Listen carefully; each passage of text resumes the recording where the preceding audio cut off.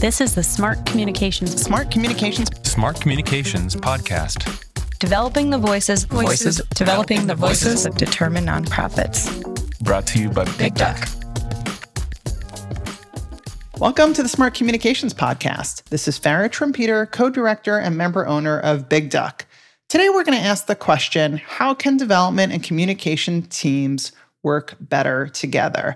As someone who started their work in the nonprofit world almost 30 years ago, doing fundraising and then got into branding and communications, I'm often thinking about this intersection of fundraising and communications. And of course, it comes up a lot in the work we do here at Big Duck. Today, I have the pleasure of talking with Sunil Oommen, who uses he, him pronouns. Sunil is the president of Oomen Consulting LLC, a boutique practice focused on fundraising, events, and project management. Sunil founded Oomen Consulting after spending 20 years developing a broad base of skills and expertise in fundraising, communications, and community relations. Most recently, Sunil served as the Senior Director of Development for Human Rights First, an international human rights organization. And before that, he worked in several different fundraising and leadership roles at Amnesty International USA, A Better Chance, South Asian Youth Action, GLAAD, and the New York Blood Center. He currently serves as a board member of the New York City chapter of the Association of Fundraising Professionals, or NYCAFP, and that I believe is actually how we met. I've been helping coordinate different content for the AFP NYC Fundraising Day and have spoken there.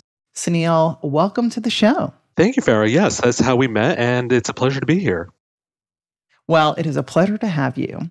Sunil, I want to start off talking a little bit about you. Across your various social media platforms, I really appreciate the sentence you have where you say that your life mission is to ensure equality, dignity, and respect for all human beings everywhere. And I really would love to just hear a little bit more about that mission, how that came to be, and how that really shows up for you in your work. Totally. And Farah, I'm sure as a communications professional, you can appreciate that it actually starts with a story. So picture it. I am 10 years old. I am the son of Indian immigrants, and this is New York circa 1980s. It's a sunny Saturday afternoon. I do remember that. And I'm sitting in a barbershop in the chair getting my hair did. And I have my mother waiting for me in the car parked on the street. All of a sudden, my mother comes in being chased by two men who are towering over her. And out of the corner of my eye, I see her cowering, and I see these two men, almost like a cartoon, kind of encroaching over her. All I hear are yelling phrases like, "Show me your papers, you don't belong here." And everyone in the barbershop, and mind you, it's a Saturday afternoon, it was busy, was shocked and didn't do anything. And mind you, I'm sitting there with scissors at my head, wondering if anyone was going to do anything, and I'm mad. My mother was being attacked, and I had no one coming to the rescue. So I was boiling on the inside, and all of a sudden, I blurted out to these strangers, "My mother is an American citizen." That stunned everybody, and the brouhaha eventually ended. And then I decided something that day, Farah, that I need to use my voice to stand up for what I believe in, and ultimately that everyone, regardless of whether you have documents or not, and regardless of what background you are, deserve dignity and respect, and that you belong wherever you find yourself on the planet. So I decided to take that mission that got inculcated in me when I was 10 years old, and I manifested it professionally by working for organizations like GLAAD and Amnesty International USA and South Asian Youth Action, and continue that in my consulting work to this day, where I work to advance immigrant justice, racial justice, mental health awareness, and other things to make sure that everyone everywhere is able to live in dignity and respect. Wow, I love that. I got chills. Thank you so much for sharing that story, and my love to your family. I'm sorry that your mother had experienced that.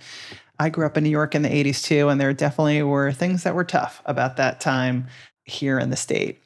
So I want to go back a little further in time, but maybe not all the way back to the 80s. In 2019, I actually co-led several conference sessions and even hosted a webinar and a podcast with Chris Tuttle another consultant, under the banner of how can you get your teams to stop fighting like cats and dogs? In fact, we spoke at Fundraising Day New York on that very topic. And these were discussions that tried to playfully uncover the tensions between communications and development teams using Chris's love of dogs and my love of cats to represent the two departments as we debated who owned what. And you can, in fact, listen to the podcast if you're out there, if you haven't heard that one, or watch the webinar we did at bigduck.com. Of course, we'll link to both of those in the show notes. But today I want to build on that conversation and bring in your perspective as someone who has worked in development for over 20 years. And so I'm curious, in your perspective, to your point of view, why are we even having this conversation? What are some of the givens or expected norms or regular practices that tend to show up in nonprofits between development and communications teams? Why is this a problem? Well, first, I want to thank you for acknowledging my mother's situation. My family is good now. I feel like I've been able to contribute to society by taking the privilege I had growing up and giving it back to the nonprofit sector. But speaking to your question, I think that we're still having this conversation about development and communications because the two functions are often separated into different departments with their own respective goals that are different and are not mutually corresponding or complementary. As a result, even though it makes perfect sense for the two to coordinate, often organizations are structured in such a way that they are meant to be working in silos in order to achieve separate sets of goals. So even the topic of collaborating between the two departments comes up as additional work to do outside of what you're supposed to do to hit your annual performance review measures. So I feel like it's structural in many ways. I love the podcast you had done with Chris and analogizing it against dogs and cats, because I feel like, if anything, communications development should really be like peanut butter and jelly. I like to eat, so I'm going to use a food metaphor. If people don't know you, they're not going to give to you. So I really do feel like they're ultimately complementary. And I think that leadership, starting from the very top at the ED or CEO level, really needs to get that and coordinate, even if they have to be in two separate departments. And I know we're going to get to that in terms of structure a little bit later. Actually have the opportunity to work with each other to fulfill on goals that they're supposed to work on together to hit by the end of any given year. Yeah, I think we can blame it on those dreaded KPIs and OKRs and all the other things that people have to come up with. Right. But no, it is true. I mean, I think what happens is people are given mandates, either funds to raise, people to reach, whatever it may be, and people then are focused on achieving that in their lane. And it's almost fostered that they should challenge each other and work separately as opposed to working together. And of course, that's the idea we put forward in the podcast and the conversation I did with Chris, and the one we definitely want to advocate for today. So let's just start with that. What does it look like when these teams do work well together, when they are collaborating and they are not fighting like cats and dogs? Have you seen any great examples out there that you can share, either specific organizations or just generally, I've seen an organization who does X? Yeah, I'm going to do more of the latter. I have seen in organizations between the ones I work for full-time or as a consultant, it works well where the communications function, along with advocacy and development, so it was actually structured under an external relations house, had weekly meetings and they briefed each other on the latest developments on their projects or respective initiatives. So everyone got to hear from one another on what was happening and how they could possibly sink in to one of the current projects or realize that another department under the external relations shop could benefit the work that they're doing. Case in point, I was working on an annual report for one client, and the communications department had a lot of the content and the stories. So that was something that was obviously a natural synergy to work with the communications department on, because I was in the development department at the time.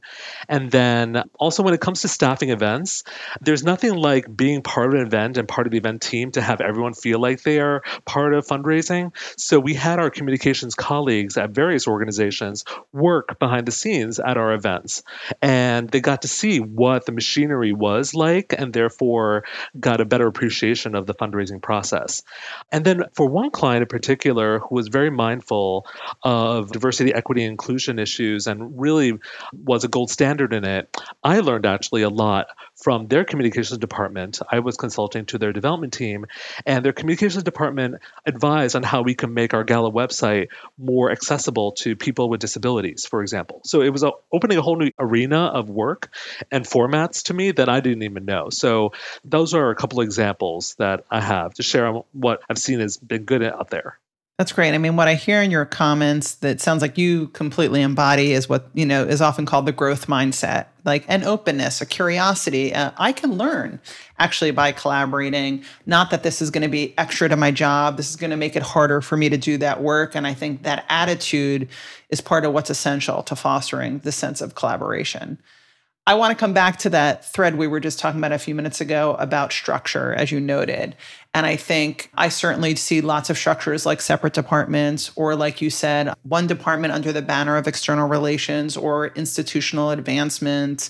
Sometimes I see the development team managing the communications team managing development, the two working side by side with both of them reporting to the CEO.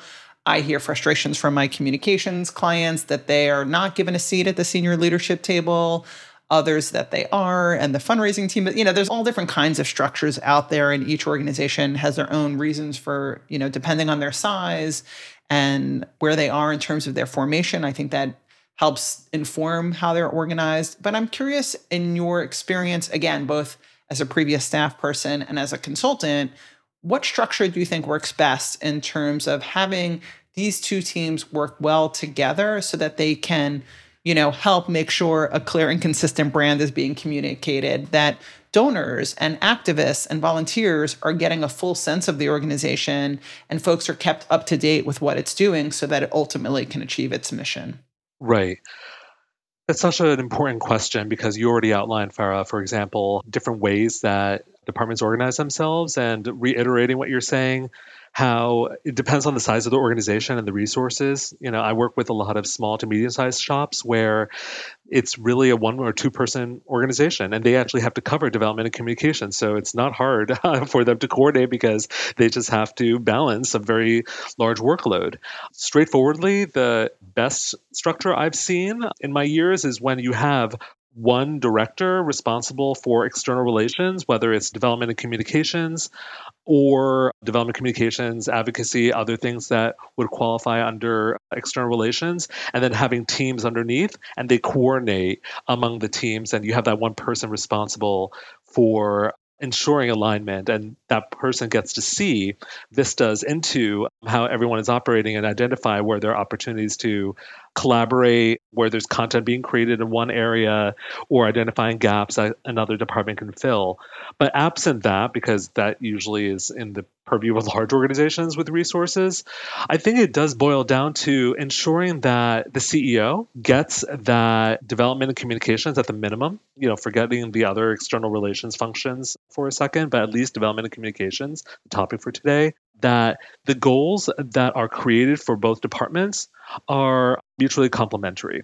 And I'm not a big fan of forcing collaboration through KPIs or any of those metrics that could be burdensome, but I think there's something to be said when you are looking at what you're looking to achieve and realizing that, going back to that adage of if they don't know you, they won't give to you, that development professionals need communications tools in order to help acquire new donors and keep communicating to donors why we're doing good work and why they should continue giving. And communications professionals obviously need fundraisers, for example, to provide audiences. In fact, a lot of my clients, are often tapped by the communications department to help provide the audiences of donors and whatnot to attend online events and the like. And obviously for the funds that fundraisers can raise for not only mission-driven programming, but communications programming to support the overall organization. So I do think that it's a matter of ensuring that the ED or the CEO is on board and helps communicate that. But let's say that, that's not in the picture, then I think it's incumbent on both the development head and the communications head to take a moment, whether it's an actual lunch in person, or if you're still virtual or remote in different parts of the country, having the equivalent of an online water cooler conversation to establish a relationship.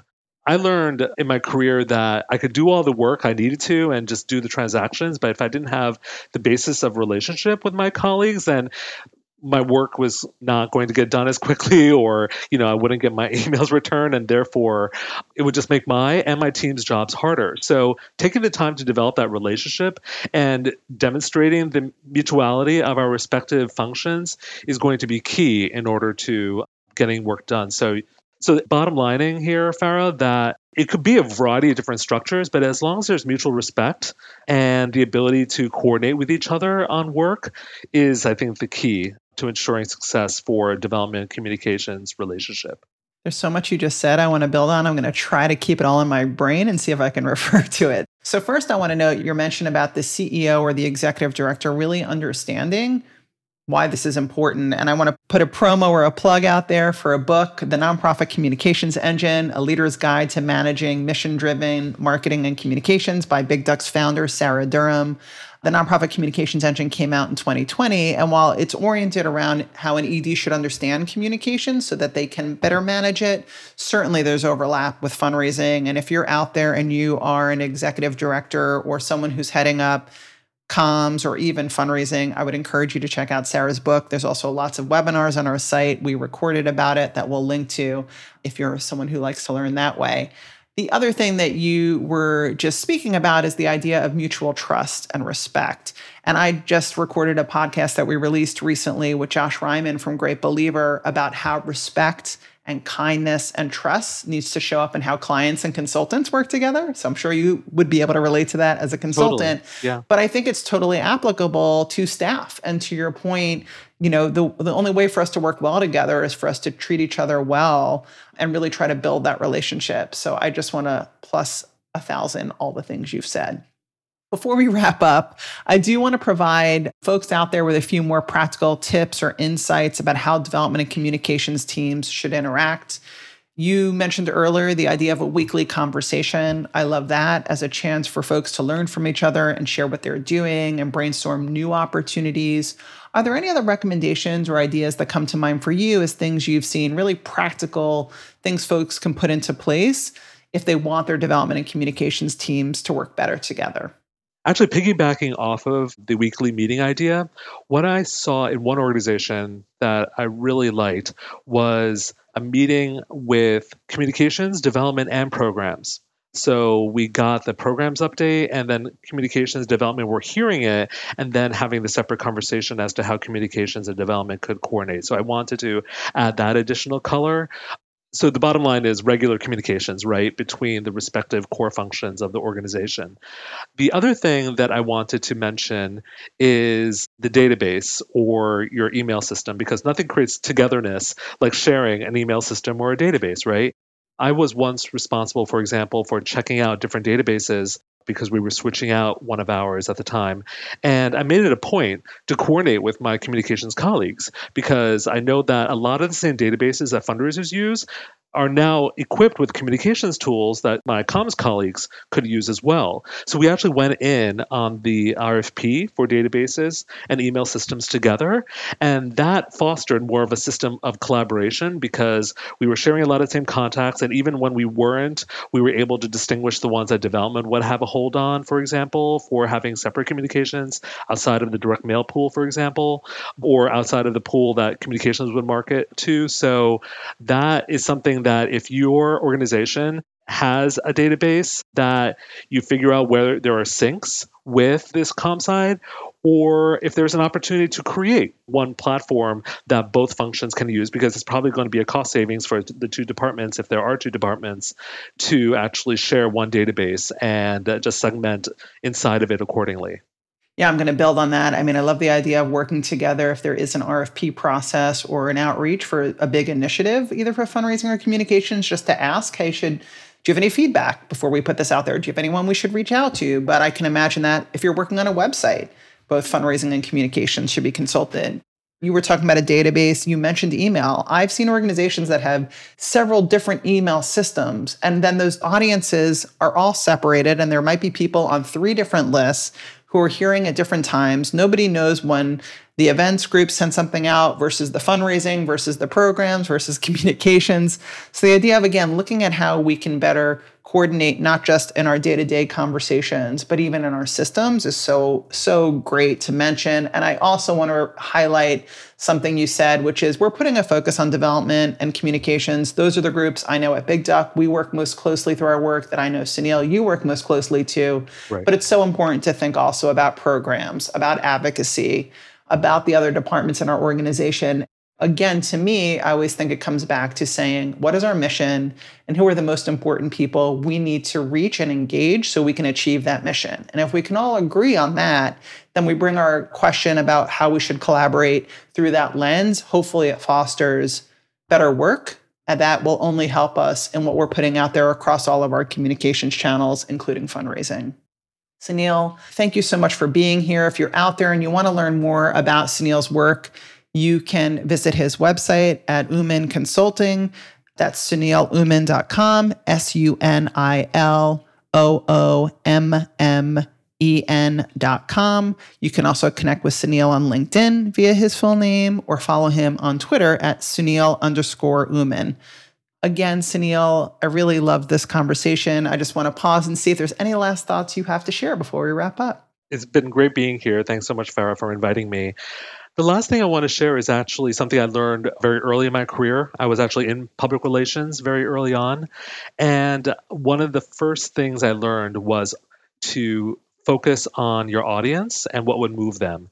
And that's not necessarily something that fundraisers often think about. We think in different ways, but not necessarily in terms of audience. So I took that concept to my fundraising work. So I want to share back to your listeners that if fundraisers also focus on the audience and what would move them and what their behaviors are and what they're motivated by, especially from a philanthropic standpoint, then it actually makes collaboration with communications colleagues more natural and actually necessary, because our communications colleagues are experts at storytelling. And I think we could do more work in storytelling in fundraising, for example. And it would make the sync between fundraising and communications and the collaboration that much stronger if we really center our audiences first and how we approach them, regardless of whether it's a foundation or an individual donor or a corporation, but just thinking about the audience and letting your goals and your strategies emanate from there. That's what I wanted to leave you with. I love that. And I'll just add that back on episode 96, the Smart Communications podcast, I spoke with Micah Bevington about using donor personas to guide your communications. And so that might be, you want to figure out audiences and you're a fundraiser, I encourage you to listen to that. Sunil, thanks again for being here. Thank you so much. Are you a fan of this podcast or Big Duck's other resources on nonprofit communications? If you are, we'd love to hear from you. Please drop us a line by writing to hello@bigduck.com to tell us what you're working on and what topics you need help with. We also welcome getting your feedback via reviews. You can review this podcast in iTunes or wherever you listen. We'd love to hear from you.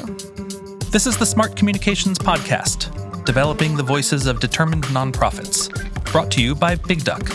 Big Duck is an agency that puts smart communications in the hands of nonprofits. We help our nonprofit clients develop strong brands, strong campaigns, and strong teams that advance their missions and achieve their goals. Connect with us at bigduck.com.